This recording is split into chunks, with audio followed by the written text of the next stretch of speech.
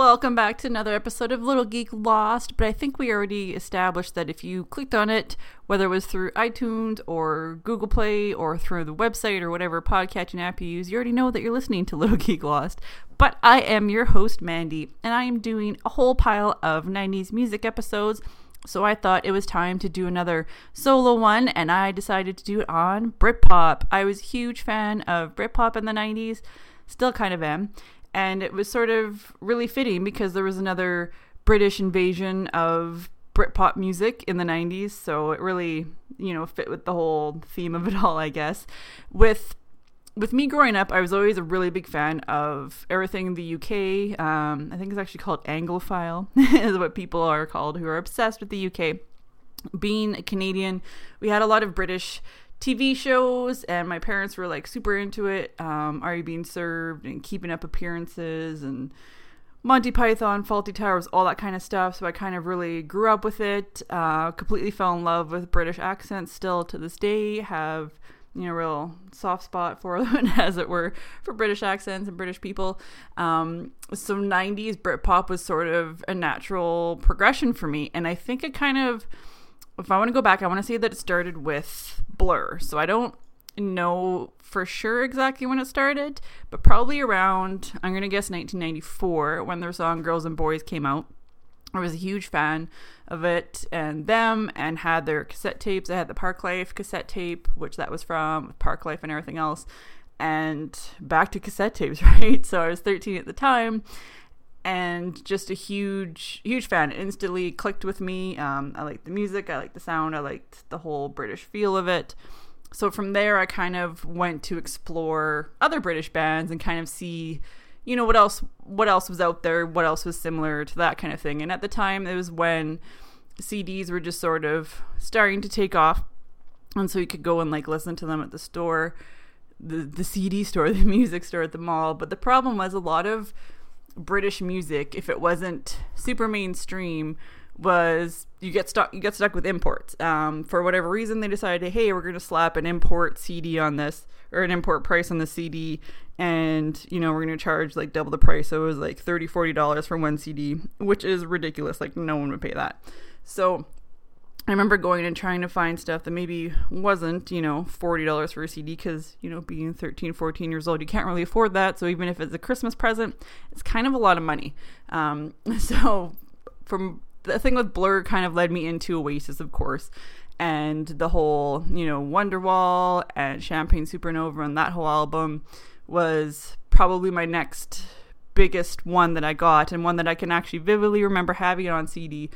And I've told the story before that it's kind of funny where I didn't have a lot of aggressive music when I was an early teen.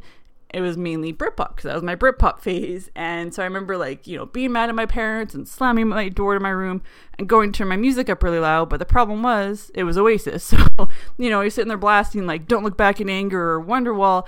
It doesn't really feed the teenage angst or aggression, right? It's just going to kind of mellow you out. And my dad was kind of turn it up because it wasn't bad music.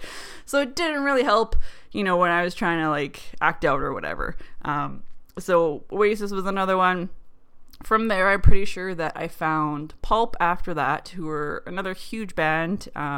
Jarvis Cocker was the main dude, and Common People, was probably the one that most people know. Disco 2000. They're another sort of more mainstream British one, more mainstream in British pop, maybe not mainstream in music at the time. And so a lot of the other bands I was finding, whether it was from, the record store or the, CD store, the music store, if I wasn't going there, I was listening to Much Music, which was our Canadian version of MTV. So it was our music channel that actually had music videos at the time for majority of the day. I remember it was called Video Flow, and it was just a majority of the day was it. So I had my VCR back then, because we didn't have DVRs. So I had my VCR, and I would record, the music during the day. But they had these special event weekends where it'd be whole pile of whatever themed music they were having. And they used to have British Invasion ones. So it'd be a lot of Britpop music that I may not have heard before, or it was bands that I had heard. So it kind of exposed me to a lot more of it that way, and that's how I found more I guess, like non-mainstream ones. So there was probably like Menswear and Ash, which were more, well, Ash I think was a bit more mainstream than Menswear at the time, bands that I really liked their sound of, and I don't think that many people, especially Menswear, even know Menswear songs. So I remember, falling in love with those bands from then, and begging, for birthdays and Christmases, and I remember getting the Menswear CD, and my uncle actually had this thing where he'd buy music for me, but he'd want to listen to it first. So it was really weird that, like, he'd be listening to these CDs. He's like, I don't understand them, but, he'd listen to them. And I remember the Menswear one specifically because, again, it was an import CD, and it was like $40 for one CD, which it's ridiculous. I mean, I wouldn't even pay that for a DVD or a Blu-ray. I would not pay $40. Why would I pay $40 for a CD? But back then, that's how you had to get your music, right? You didn't really have all these streaming services to go on the internet and download songs and pay $1.99 a song or whatever it was. So you didn't have a choice, you had to go to the store and pay $40 for the CD. And a lot of times, like, sometimes you could listen to them ahead of time. They'd have like listening booths or little listening areas to the side, and they'd be nice enough to let you listen to a CD before you bought it. But if you didn't have that chance, or it wasn't, one that they listened to or whatever, then you'd kind of have to just sort of take the gamble, right? You'd buy the CD and hope that you liked it, because you weren't allowed to return CDs. They figure like you're just taking it home and listening to it, or copying it to tape or something like that, and then bringing it back. So you weren't allowed to return CDs, and sort of basically if you bought one, you're stuck with it. So you kind of really hoped you liked it. And a lot of the time with these British ones, you sort of took that gamble, because you may not know all the songs because they aren't mainstream in our media over here. So I remember those being like sort of a big gamble at the time. Some other ones that were huge, Elastica, and I remember the chick in Elastica was actually dating the guy from Blur, so that was kind of like, a big deal crossover or whatever. Elastica was like a girl version, or a girl British band, and they were more like dancey poppy kind of, I guess. Try to explain it. Trying to explain what Brit Pop is. Blur was the one that most people probably know and still know to this day. And a lot of people started liking Blur around when Song 2 came out, which was later in the 90s. And for me personally, I don't like that song. I think that's kind of when they sold out, as it were, and changed their sound a lot. I like a lot of the older stuff, going back to like Park Life and everything like that. I'm just trying to go through this list of other British bands. So the Verve, they were another big one with Bittersweet Symphony was the one that most people would know from them. Aside from Pulp, Suede was another big British band, but they were sort of more the early 90s, and they were kind of like an older band and had an older feel to it. Supergrass was another one that was around. And then Kula Shaker.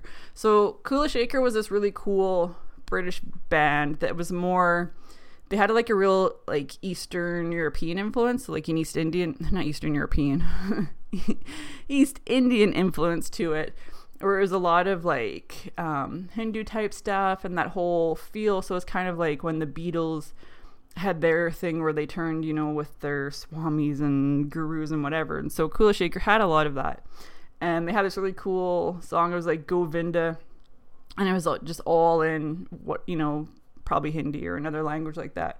But it was a really cool feel and vibe, and something that was, again, super unique and different at the time. So that was another one that I was a really big fan of. Robbie Williams was big at the time, and he was in the band Take That, which was like a British boy band. And I remember listening to him more when he sort of went off on his own, did his own thing. I had his own album. I remember having that specifically. And there was a song, Jesus in a Camper Van, which just always kind of stood out to me in my head. But his rock DJ song, I remember that. And another one that I was a really big fan of at the time that I'll probably get more into in my 90s techno episode was The Prodigy. So you probably know The Prodigy from Smack My Bitch Up and Firestarter. More, I guess you'd call it EDM, because EDM's the general term for dance music or whatever now. I called it techno because that's what we called it in the 90s. So I was a huge fan of Prodigy, or The Prodigy, and I had their albums at the time, but I was such a big fan that there was like single CDs released. So it'd be like a CD that had like 2 songs on it, and it'd just be like extra import versions or whatever, right? So it'd just be like remixes, and it'd have like, say it was Firestarter. So you'd get the original Firestarter, and then there'd be like 2 other remixes on it, or extended remixes. So it'd be like 6 minutes or something like that. So it'd have like 3 songs on it, and you're paying like $20 for this probably. So I had like a whole pile of those. And I remember like moving out from my parents' house and then like changing houses a few times. And they're like, you need to deal with these old CDs of yours. And going back there and seeing like, you know, my CD rack that had like a whole pile of Prodigy CDs. I think I had like 4 or 5 maybe just like single CDs on top of like the regular like 3 or 4 Prodigy CDs I had. So that was kind of like a lot of Prodigy CDs to have with all the weird singles and remixes and stuff. So I think that was probably only second to Blur, because Blur I had, like I said, I had a couple cassette tapes and a couple CDs of Blur. So that was the fun part of the 90s, right? It crossed over media. You had from cassette tape to CDs, which I guess is kind of like lately where you crossed over from CDs to digital streaming. And every time you get like a new digital streaming service, now you have to update your playlist sort of thing, right? Like if you have iTunes or you change to Spotify or something like that, you're always constantly updating your playlist, copying it over. It was like that in the 90s, but it was basically on like one media with like one band and one album at a time. So if you had something like the Park Life cassette tape, then you have to buy the Park Life CD. So it's kind of a pain transferring media that way. But yeah, like super big into 90s Britpop, and you know, I've been doing the whole 90s vibe lately for music and movies and stuff, and going back and listening to it, and I think a lot of it still, you know, it holds up. Like you can tell when something's a 90s song just from like the guitar and the feel and the style of it. But I mean, listening to a lot of the Britpop and then finding them like, oh, I remember that band, you know, I remember Ash and Menswear and Space Hog with their song In the Meantime, which I've had on podcasts and talked about a lot, because that was a big one that, you know, a lot of people know the song, but they may not know like the name of it or the band. And I think that's probably how a lot of the Britpop was too, right? So there was the whole big invasion again, which was like a repeat of the original British invasion in the 60s with the Beatles and the Rolling Stones and everyone else. And it was this whole big resurgence in the 90s, which was kind of before we had all these like subgenres of music. There was just sort of like the main ones. So there was like pop and metal and rock, and then that's kind of what there was. But the 90s were kind of this time where everything got sort of flipped, I guess, and you had started breaking things down to subgenres, and Britpop was a subgenre of pop. It may not have been more poppy necessarily, because stuff like Suede and, you know, The Verve, maybe not so much pop, more rock, but definitely you had like Elastica and Oasis and Pulp and stuff that were poppy type music, I guess, to put it. You know, pop going back to popular or whatever, but pop is sort of, you know, not necessarily just popular music anymore. It's its own feel and sound and whatever, right? So Britpop in the 90s, kind of a big deal, kind of a lot of stuff that I still listen to today. You know, when I make my playlists and music and everything that I want to listen to, I tend to put a lot of, you know, 90s Britpop on there. It always goes back to Blur for me. When I think of like 90s Britpop, I always go back to Blur, because they were my first favorite band from the 90s, especially 90s Britpop. And there was always like sort of like the war between Blur and Oasis, because they're both, you know, the mainstream British pop bands at the time and kind of competing. And I sort of always took the side of Blur because I just liked their music a lot more. So that's my 90s Britpop episode, I guess. Another short one, because that's just how they are, right? I mean, I could probably dive into it a lot more, but I just wanted to go over my thoughts on them. So if you have any 90s Britpop bands or want to talk about British stuff, if you're a British person and you want to hit me up so I can hear your accent, that'd be pretty cool too. You can find me at all my social media stuff, which is at the end of the episode. And yeah, you know what? I'm going to play a little bit, because I don't want to get hit for copyright, a little bit of Girls and Boys from Blur, because it's probably, you know, one of their most recognized songs aside from song 2, and we'll go out on that.